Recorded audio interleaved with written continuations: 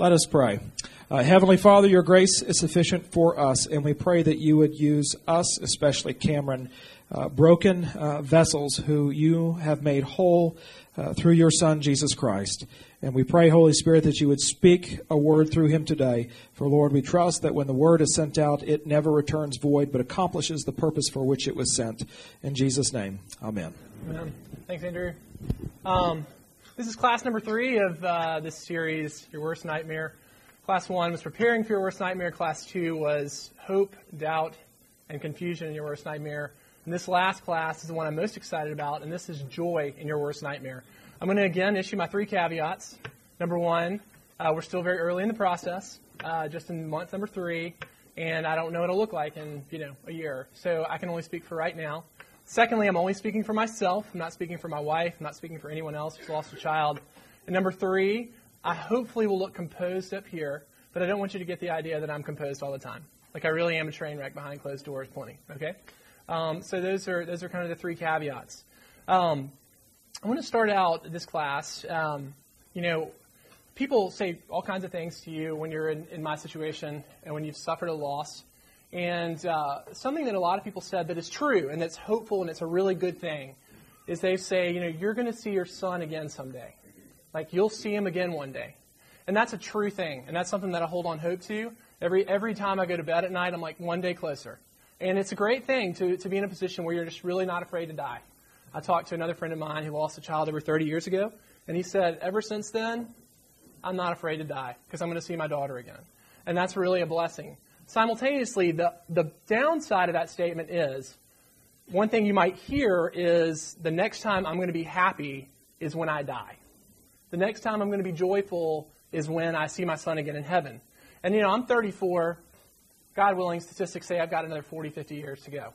And the idea of the next time I'm going to be joyful again, if it's 40, 50 years from now, given where I am right now, that's daunting. It's not particularly encouraging. And so the question people face when they experience a trauma is, will I ever be joyful again? Will I ever feel the same again? And the promises of Scripture, the promise of Christ is yes. Yes, you will have joy again in your life. That is the promise of the redemption of Christ. Too often we think of the benefits of what Christ has done in his life, death, and resurrection as when we die. Jesus is just there to get me into heaven when I die. That is a forfeiture of the benefits of knowing Christ here and now. He promises eternal life here and now, too. He promises joy here and now, too. That doesn't mean that there's not pain and suffering. We all know that.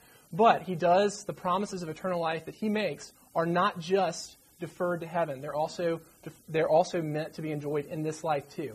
And so that's what I'm going to attack today is the idea that you can have joy in your deepest suffering. You can have joy in the wake of your worst nightmare. I'll start today with an email that I received on November the 12th. That was the day after Cam died. And it was from some family friends, and they had lost a child 17 years before. To give you a little bit of context for the story, these people, they had a child who was born with a respiratory condition, and that child had a 90% chance of dying. And miraculously, the child lived. And so they had to kind of reconcile the possibility they may lose a child. Well, they had another child, and that child had many health issues, and when that child, I think, was in their late teens, early 20s, died in surgery unexpectedly. And so this is the letter that he wrote to me. The thing I love about this email is the title was, Get This to Cameron.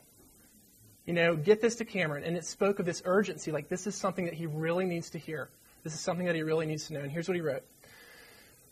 He said, Judy and I are devastated by the loss of your son, Cam. We don't know what to say other than to share our experience. You don't know, I think, that our son was born with a respiratory virus that was 90% fatal. I did not know that was going to happen, and a number of miraculous things occurred that we can talk about later. But the important thing is that as his birth was imminent, I was wrestling with the possibility that he would not live, even though his condition was unknown to me. There are 2 passages of Scripture which gave me an unspeakable hope and resolve. The most important of these was David's experience with Bathsheba and the birth of their son out of the terrible beginning of their relationship. David was brought low by the frail and failing condition of his son and fasted with sackcloth and ashes. When it was apparent to him that his son had died, he put off his mourning clothes, contrary to the customs, and did not sit Shiva, the Jewish mourning. This confused his servants, who asked him about it. His answer stirred our hearts with protection at the time of our son's birth. From the backdoor attack of the ultimate enemy of man, David said to his servants, "But he is now dead. Why should I fast? I cannot bring him back to me. I will go to him, but he will not return to me." The surety of David's belief in God's provision in the next life gave strength for this trial. But it was not the end of our story, just a step along the way. When our daughter died in Chicago 17 Septembers ago, God called his word back and his promise back to me. I could no longer go to her, but surely as I live and breathe and worship, I will go to her. This comfort led us through the years of grief that Judy and I faced at the time, with the active promise from our Father that if we would lean into the grief, he would surely bring us to. He would get us through it to a point where the death of our precious daughter would no longer sting, and that her memory in every way would bring us joy. And so, according to the promise, has it been.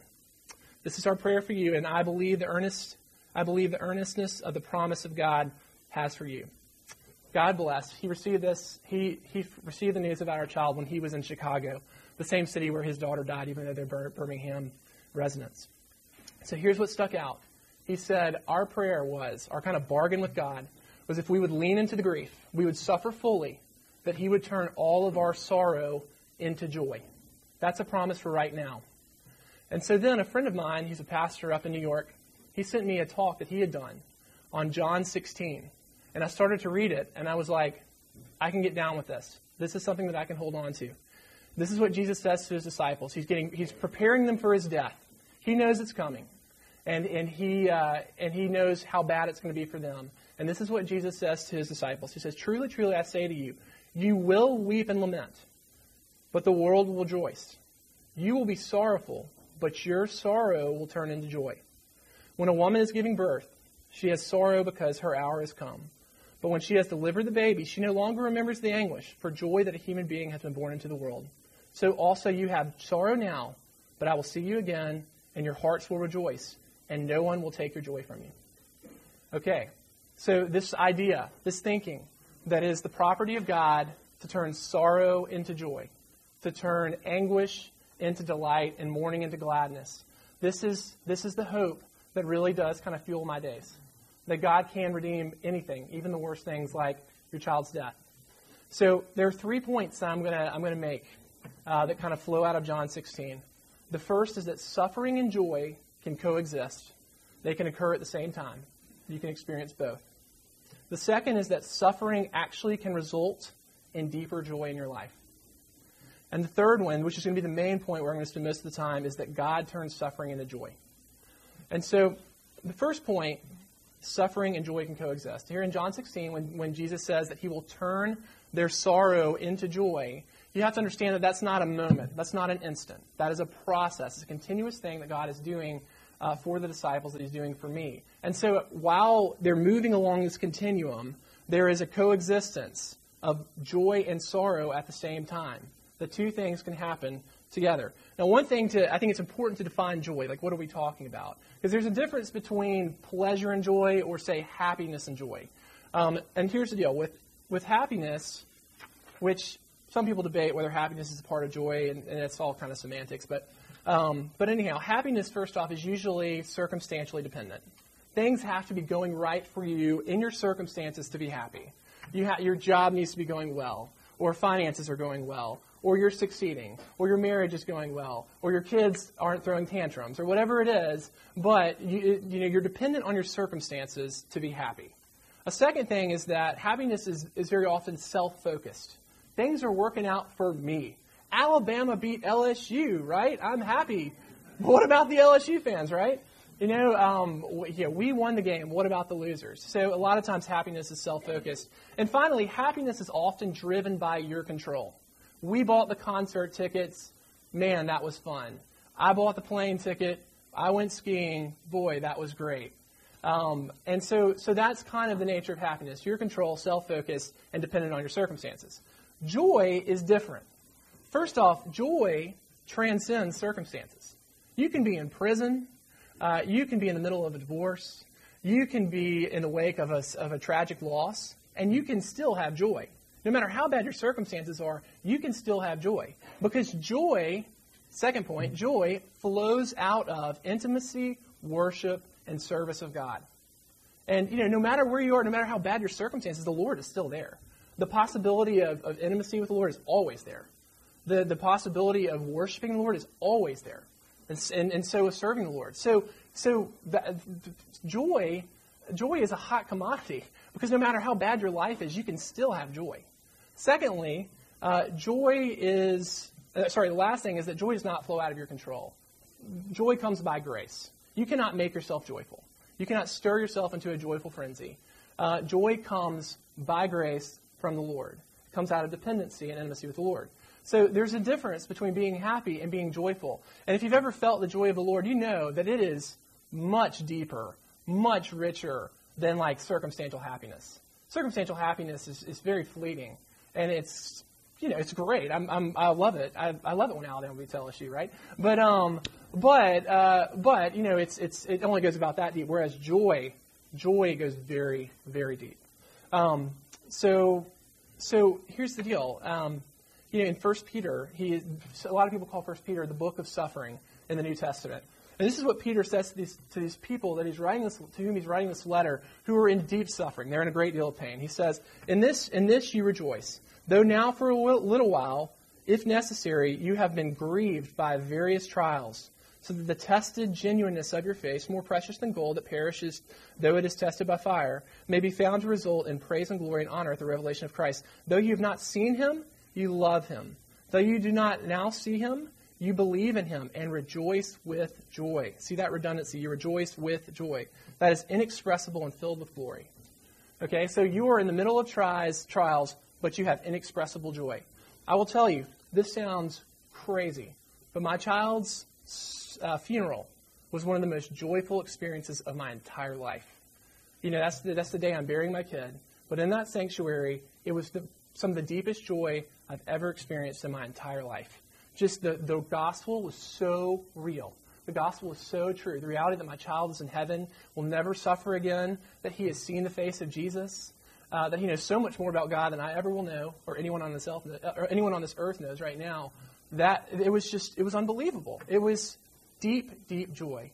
And so that is just to say, to finish the point, that even though you suffer, you can still have joy. I don't think you can necessarily have happiness while you're suffering, but you can certainly have joy.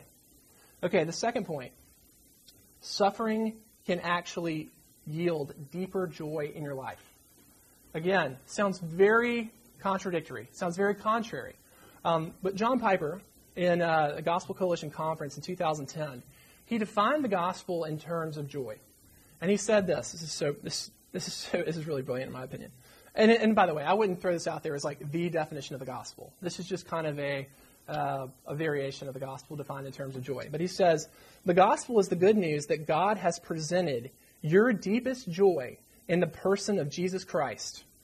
And he has done everything to free you from and tear down the things that can keep you from knowing your deepest joy in Jesus. Okay, so Piper is saying that the gospel work is that the thing that brings you joy is Jesus Christ, the person of Jesus. And the gospel is that God, through Jesus, has torn down all of the things that can keep you from Jesus. Okay? And so, one of the things that by the way, I think a lot of times we talk about the gospel a lot. The gospel. We talk about what Jesus has done. We talk about the cross. We talk about his perfect life. We talk about his resurrection. And that's true. That's great. That is the message. The gospel is the message. But we need to understand that the prize at the end of the gospel is the person Jesus. Jesus is the prize. Jesus is the source of life. He's the source of our joy. And so what I have found to be true is that so often we are, like Jonah says in Jonah 2:8, we are people who cling to worthless idols. We are so busy grabbing on to things that we think will satisfy us, that we think will make us content, whether it's job success or financial security or status or people's approval or perfectly dressed children on Sunday morning. We think these things will satisfy us. They will bring us joy. And that's our nature as sinners. Our nature as sinners is to constantly, Calvin says we're idol factories. We are constantly building up idols. But here's the thing.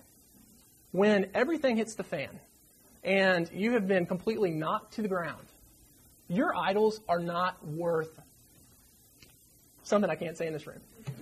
They're not worth anything. They're not. They're not worth poop. We'll just say that. Idols are worthless. That's the terminology Jonah uses for idols. He says worthless idols. And so when you're at the bottom, you get this great deal of clarity. You get an accurate appraisal of the value of your idols. And Lamentations. Lamentations is a great book. Only 5 chapters. And it is dark. I mean, it is after the Babylonians have conquered Israel. They have run through Jerusalem. And, I mean, people have starved to death. People have been killed violently. And Jeremiah is sitting there kind of observing everything that has happened. It is brutal. And one of the things that God says, or that Jeremiah says is, I called to my allies, but they betrayed me. My priests and my elders perished in the city while they searched for food to keep themselves alive. Okay, his allies, the Israelites were constantly betraying God. God would say, don't make alliances with other countries. Trust me. I'll protect you. I'll be your security. Don't go running to worthless idols. Don't go running to foreign countries to protect you. And they continue to do it over and over and over again. And so here at the bottom, Jeremiah sits there and he says, I called to my allies and they betrayed me. You could say, I called to my idols and they betrayed me. About a week after Cam died was the Alabama-Auburn game. You know, I've probably figured it out by now. I'm a big Alabama fan. And so, you know, Alabama loses in the most awful, humiliating, painful way possible. And, and I'm disgusted for about 5 minutes. And I'm sitting on the staircase at my friend's house kind of thinking about, how did this happen? How did we miss this many field goals? How did they not call illegal man downfield? How did we play so bad on offense? Blah, blah, blah, blah, blah. And then I'm like, really, Cameron? Do you really think that is going to, it's just like the Holy Spirit said, do you really think that's going to do anything for you right now? Because here's the deal. If Alabama had won, it would have been really nice for about 2 hours. And then I would have gone home, and I would have walked by my child's room, and I would have seen his bed was empty and known that he was dead. And you know what? Let me just tell you. Alabama winning the Iron Bowl is not going to help me right there. It's not going to heal me. It's not going to bring me joy. It's not going to reverse circumstances. It's worthless. And when you're at the bottom, your idols, you really get an accurate appraisal of how utterly worthless your idols are. I mean, no matter how wealthy you may be, no matter how many friends you may have, no matter how many weddings you've been in, no matter how good-looking your fiance is, no matter how elaborate your wedding is, no matter how much money is in the bank, when you're at the bottom, it cannot do anything for you. It cannot heal you. It cannot redeem you. And so in that circumstance, you're like, you know what? In reality, the only thing that can redeem me is Christ. He's the only one who can heal me. He's the only one I have a chance of seeing redeem me. And so consequently, you find that in suffering, you're actually in line with truth. You actually can see reality. And you run to Jesus. And it's been, I've had unbelievable sorrow over the last 3 months and just lament and anguish. And I have been very blessed personally that I've really experienced the presence of the Lord in a very, very deep, very beautiful way. And I hope that this kind of awareness of how shallow and empty my idols are will stay with me. I'll probably run back to my idols because I'm so depraved.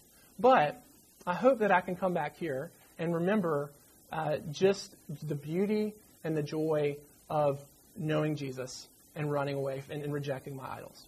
So that's point number 2. Okay, the last point. Now it's time to have fun. This is the property of Jesus, the property of God, to turn sorrow into joy. The text I'm going to work on for this is Jeremiah 31. Jeremiah 31, possibly one of the best books in the entire Bible.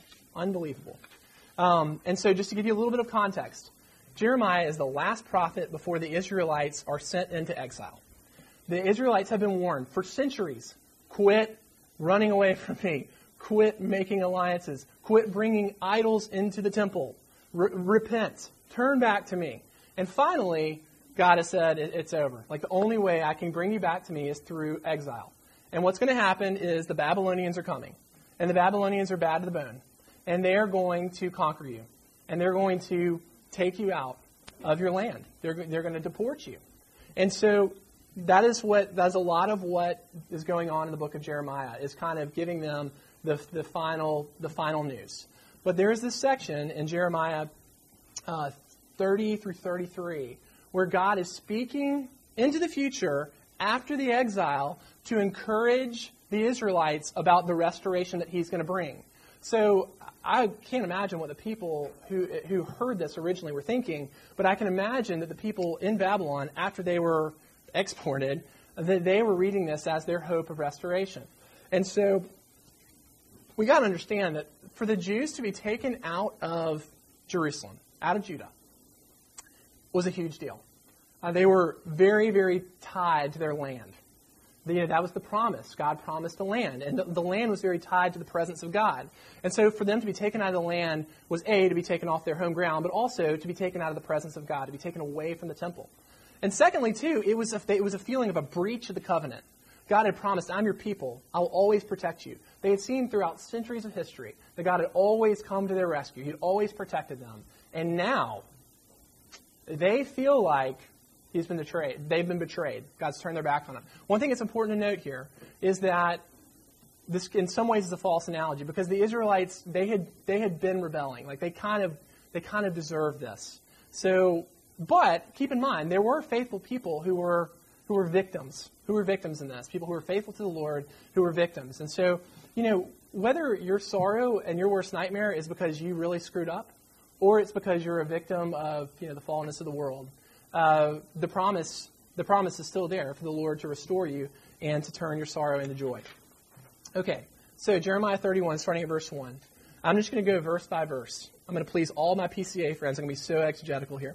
At the time, declares the Lord, I will be the God of all the clans of Israel, and they shall be my people. Okay, now one thing to understand here is while this is happening, it's a divided kingdom. There's a northern kingdom, there's a southern kingdom. And so God is promising a reunification. He is promising to bring both the northern kingdom who's in exile and the southern kingdom who's in exile, to bring them both back to the land as one. So in a sense, what God is promising is a better reality than before. Before you're divided, after I restore you, you're going to be unified, you're going to be back in the land. And, and to me, interpreting my experience into this, I really do think that there is the promise that my life will be richer, more joyful, more beautiful down the road after I've been restored by the Lord than it was before my child died. And so that's something I really think is true. Verse 2, he says, Thus says the Lord, the people who survived the sword found grace in the wilderness when Israel sought for rest. Okay, now one thing you've got to remember here is the people that he is talking to have gone through significant trauma. If you're a person who survived, that means that you're one of the people who didn't starve to death or who wasn't killed violently by the Babylonians. So if you're a survivor, you have seen awful things. You have seen some serious atrocity. And so here's why I'm making this point. It's because, I gave a talk in October before my child died where I talked about the goodness of badness. Johnny Manziel, Martin Luther, and the goodness of badness. And I talked about how suffering is a blessing. When I gave that talk, I felt like I really couldn't mention any really, really bad traumas because I'd never really gone through anything. I mean, I'd had disappointments, I'd had depression, things like that. But it's, I didn't feel like I could say, hey, God can restore and redeem and work in the loss of your spouse or the loss of your child or the way that you were abused as a child or something like that. I just felt like I wasn't really qualified. No arrogance here. I kind of feel like I'm qualified to say, even in the worst stuff, I still believe the Lord can redeem it.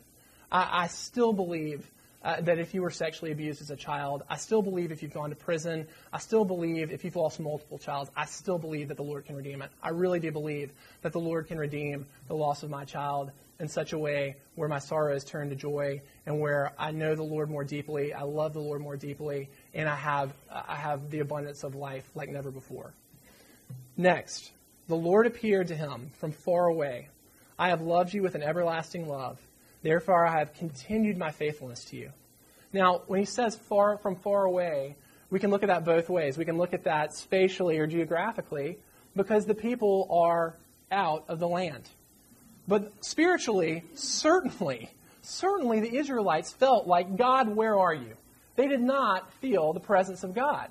And certainly their experience was not saying, God loves me, he's with me, he's going to be faithful to his promises. But here the Lord says, like, even as I'm deporting you, even as I'm exiling you and taking you, allowing you to be conquered, allowing you to suffer, I still love you with an everlasting love. My faithfulness, I continue to love you. So it is not, they are not experiencing that, but it is still theologically true. I am fortunate that I have experienced the presence of the Lord. I think I'm pretty unusual in that way. I think a lot of people in my circumstances right now are feeling very abandoned by God. But it is important to know that theologically it is true that God is still with you, that God still loves you, and he's still faithful. And that's something to anchor into. All right, next. Verse 4, God says, again, I will build you, and you shall be built, O Virgin Israel. Okay, this is a parallelism. This is redundant. You know, if you wrote this in your English class, your teacher would say, redundancy is bad and so is repetition. God is saying the same thing, but he's doing it for the sake of emphasis. He says, I will build you, like I will rebuild, I will restore you. And then he says, you shall be built. He's saying that in the passive. He is the actor, we are the recipients. This is the gospel. He is saying, I'm going to be the one who restores you. You cannot rebuild yourself. And you know, that is our hope. It is faith. It is trust in the Lord to redeem us and to restore us. We can't do this. We cannot heal ourselves. We cannot restore ourselves. We cannot bring back the joy. Only God can do that. We're fully dependent. He's the builder. Verse 5. Again, you shall plant... These next verses, basically, in my interpretation, they're kind of talking about a return to normalcy of some sort. Now, don't hear me wrong. I'm not saying that things are ever going to be normal for me again. I'm not saying that life will ever be the same. I'm going to be a different person going forward. And life would be different for the Israelites too, coming back. But he starts to speak of these things that bring you joy kind of returning to you.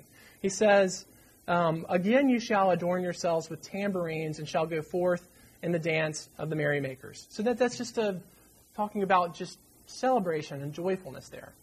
He says then, again you shall plant vineyards on the mountains of Samaria. The planters shall plant and shall enjoy fruit. So that's almost like a vocational, vocational restoration. After a couple of weeks after Cam died, I was just kind of like, I am not ever going to be able to enjoy anything ever again. I'm certainly not ever going to be able to enjoy my job again. And I can remember, the first time I came back and was teaching on Habakkuk, and I was just I was so into it. I was just loving it. And I was rolling through it, and I think the guys in my Bible studies could see how excited I was, and they were like, this guy is so weird. He loves minor prophets so much. But it was kind of this real blessing. It was this real grace to say, oh, wait a minute. Things that I liked before, I probably will like again. And it's been true. I got to go skiing last week, and I was just on fire. It was awesome. It was 2 days of bliss on the snow, and it was oh yeah, I love to ski. This is fun. Okay, I will be joyful again. I will enjoy my life again. Verse 6. For there shall be a day when watchmen will call in the hill country of Ephraim, arise and let us go up to Zion, to the Lord our God. Because Zion is the place of worship. It's the presence of the Lord. So this speaks to a spiritual restoration.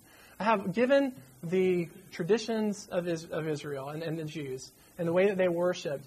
It was probably for them, when they were captive in Babylon, it was always probably second-class worship for them because they weren't in their temple. And so there is this promise that there will be the day when you say, arise and let's go to Zion. You will be back in the presence of the Lord. And so for me, that is, I've been blessed to experience that early on. But even so, you will enjoy your relationship with the Lord. You will return to God. He will come to you. I don't know how long that. I can't speak for everyone. That can take a really, really long time for people. All of this may take a really, really long time for people Keep in mind, the Israelites, they were in captivity for 70 years, no, more than 70 years. And so, I don't want to get this idea that this is an instant, but just to say, like, this idea of enjoying your life again, of being whole again, of experiencing the Lord again, those things, he's saying, like, those things are on the table. Those things are on offer. I'm going to do that. Then he starts to talk about the mechanism for return. How is it that we return to the Lord? How is it we come back into his presence? And he says in verse 7, 8, and 9, "For thus says the Lord, sing aloud with gladness for Jacob, and raise shouts for the chief of the nations. Proclaim, give praise, and say, O Lord, save your people, the remnant of Israel. Behold, I will bring them from the north country, among them from the blind and the lame, the pregnant and she who is in labor together. A great company, they shall return here. With weeping they shall come, and with pleas for mercy I will lead them back." I mean, this is the gospel right here. How is the way that they will come back? Or who are the people who will come back? He lists the lame. He lists people who are pregnant, who are in labor, the blind, people who are weak, people who have tapped out and surrendered. He says, how will they come back? With weeping, with pleas for mercy, I will lead them back. A lot of times, people, when they're in the midst of horrible suffering, they feel like they need to be strong. that just doesn't work. That'll last. My friend who lost his child 30 years ago, he said, I tried to be strong, and it lasted for a month. And then I snapped and I broke. And the thing is, I think a lot of times it's, not to go all Dr. Phil here, but it's hard for people to cry. Or people think that is, socially unacceptable, and you shouldn't show your emotions and all that kind of stuff. I think you are allowing the Lord to bring about your restoration when you allow yourself to be undone. There is no way that you can bring yourself back from this by putting on your bootstraps and bucking up. It's not going to happen. I'm not going to say that. But I will say this. There's this pop song by the band Fun. Carry On. We all know it. We've heard it on commercials.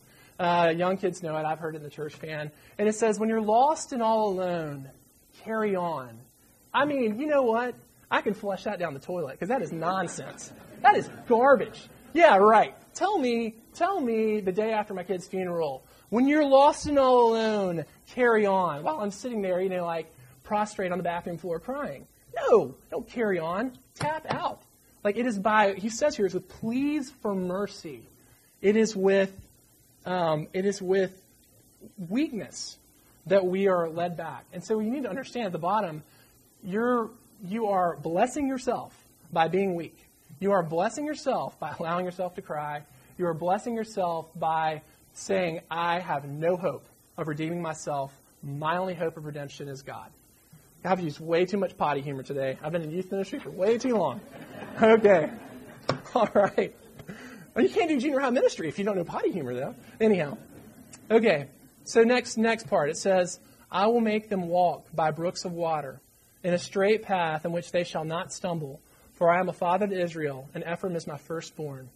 Keep in mind, their path back to Israel is through the desert. Dry, no vegetation, no food, very stark. And what does God say? He said, I will make them walk by brooks of water. That's powerful language for people who live in such an arid climate. And man, if you're thinking about this analogically or metaphorically, and you're a person who is at the very bottom, you've gotten horrible, horrible news, it's a long walk back to Jerusalem. And it's a walk through the desert. And the promise that God says is that I will provide brooks of water, and I will lead them on a straight path.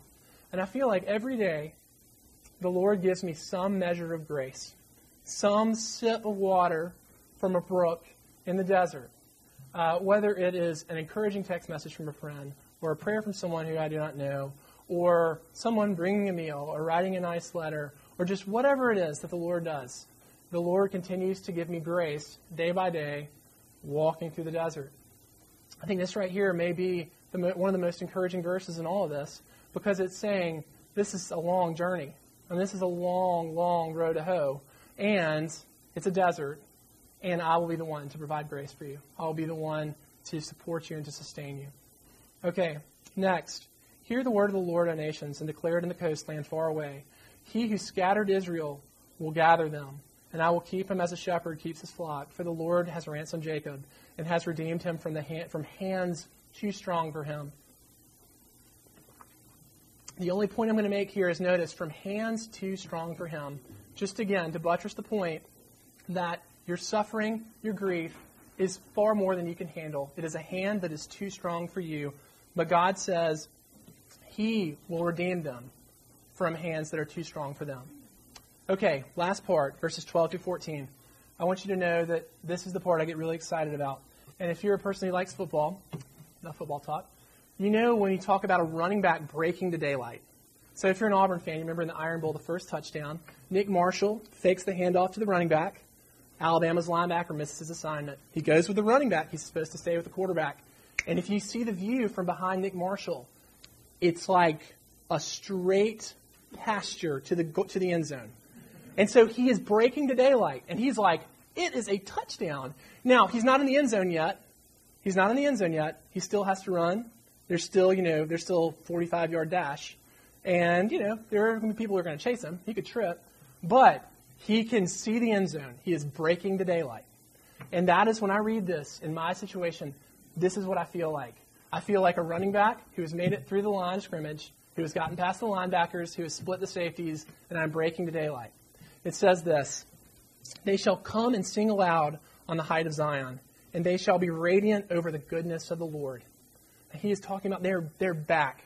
They're back in Israel. He says they'll be radiant. And where is their radiance? It is in the goodness of the Lord. It is not in the circumstances that they're back in their land. It's not that they're back to the temple. It's not that they're back to their jobs. It is out of the goodness of the Lord. It is God Himself who will bring them radiance. Then it says, over the gain, the wine, and the soul, over the young and the flock and the herd, their life shall be like a watered garden, and they shall languish no more. I love that he says that they will languish no more. Because languish is, when you're languishing, you feel like you're stuck. You feel like you're stuck in your misery. And this is saying you are not stuck. You will languish no more. You will be freed from your misery. Then shall the young woman rejoice and dance, and the young men and the old shall be merry. I will turn their mourning into joy. I will comfort them and give them gladness for sorrow. I will feast the soul of the priest with abundance, and my people shall be satisfied with my goodness. This promise, these people have been traumatized, taken out of their land. And he is saying they will be satisfied again, and they'll be satisfied with my goodness. That is the promise. So I want to finish with two quick stories. It's Kleenex time. First story is this. 5 days after Cam died, I was crying. There were a bunch of people in our house, so I went into his room. And I finished crying, and I remembered what John saw in Revelation when he saw Jesus, and Jesus said, I am making all things new. That is a progressive verb. I am continually making all things new. And it was like the Holy Spirit just gave me this little faith in that moment. Like, He can redeem everything. And so, one of the things that would always make me really, really sad was seeing Cam's little boy underpants. Because it reminded me that he was a little boy, and he was a great potty trainer. He was the fastest boy potty trainer in all the world. And I'm sitting there, and I'm looking at his underpants. And I'm like, Lord, I want you to redeem his underpants. I want those to be a symbol of redemption for me. 4 days later, we're driving to Atlanta. Lauren is crying and crying and crying. We don't have, of course, it's my car. We don't have any Kleenex. We don't have any paper towels. We don't have anything. And I'm 10 and 2. I'm driving. And I look over, and Lauren has a pair of his underpants. And she is wiping away his tears with a pair of underpants that she had in his diaper bag. And I said, if God can redeem the little boy underpants, He can redeem everything in this. If these can become this token of sadness, and they can become this, this symbol of like her being comforted when we had nothing else to wipe away her tears, Revelation 21, I will wipe away all their tears. I was like, He can redeem everything. He can absolutely do it. The second thing, where are you? here it is. Okay. This is Cam's drumstick. He loved music. One time we were at a restaurant and they had a jazz band, and he left the table to go up front to dance in front of the jazz band. Very charming, and the drummer, at the end of the song, gave him his drumstick. Okay? So this reminds me of how Cam is loving worship in heaven. He's loving to sing and dance in heaven. Okay? Also, the day after Cam died, let me just tell you, the day after something bad happens, when you wake up the next morning, it's awful. It's like you've woken up to it all again. I can remember I woke up, I immediately started crying. Lauren woke up, she immediately started crying. I left the house, I kind of walked around the neighborhood with my little hoodie on, trying to cover my face, but I was crying. I finally walked back to our garage, and I just fell on the ground. I cried like I've never cried in my entire life. And right next to me was this drumstick. And I kind of grabbed the drumstick and was clutching the drumstick. And here's what this symbolizes to me, is this symbolizes the absolute bottom of my suffering, but it also symbolizes the reality that my child's in heaven and that I'm going to be there with him again. And so I keep this drumstick with me a lot, and I'll rub it all the time. And every time I rub it, I say, Lord, I pray that you would turn all of my sorrow into joy. I pray that you would turn all of my mourning into gladness. And I feel like the prayer is this bridging of the gaps, this bridging of the reality of heaven that we can, in some ways, experience in the fallen earth, and bringing my suffering closer to it. And I just want to finish with this. This is a statement that I make because the Lord is good and the Lord is faithful, and He through different things has shown me that He is good to redeem all things. He is capable to redeem all things. And that is, I want to finish this by saying, if you know me in 30 years, I am confident that when I talk about my child and when I talk about these days, that I will radiate with a joy that will blow you away. I'm confident the Lord will do that. You can pray that the Lord will do that. I'm going to continue to pray the Lord will do that. And if you're at the absolute bottom, if you're in the gutter, the Lord can do it for you too. He is capable to redeem all things. He redeemed the death of a sweet, perfect Nazarene and restored the whole world through the death of a man. He can redeem your life. He can redeem all of your sorrow into joy. Let me pray. Lord Jesus, we worship you. We exalt you. We praise you. We give you thanks for our circumstances, Lord, because we know that you will show yourself and you will show your ability to redeem. I ask these prayers in Jesus' name. Amen.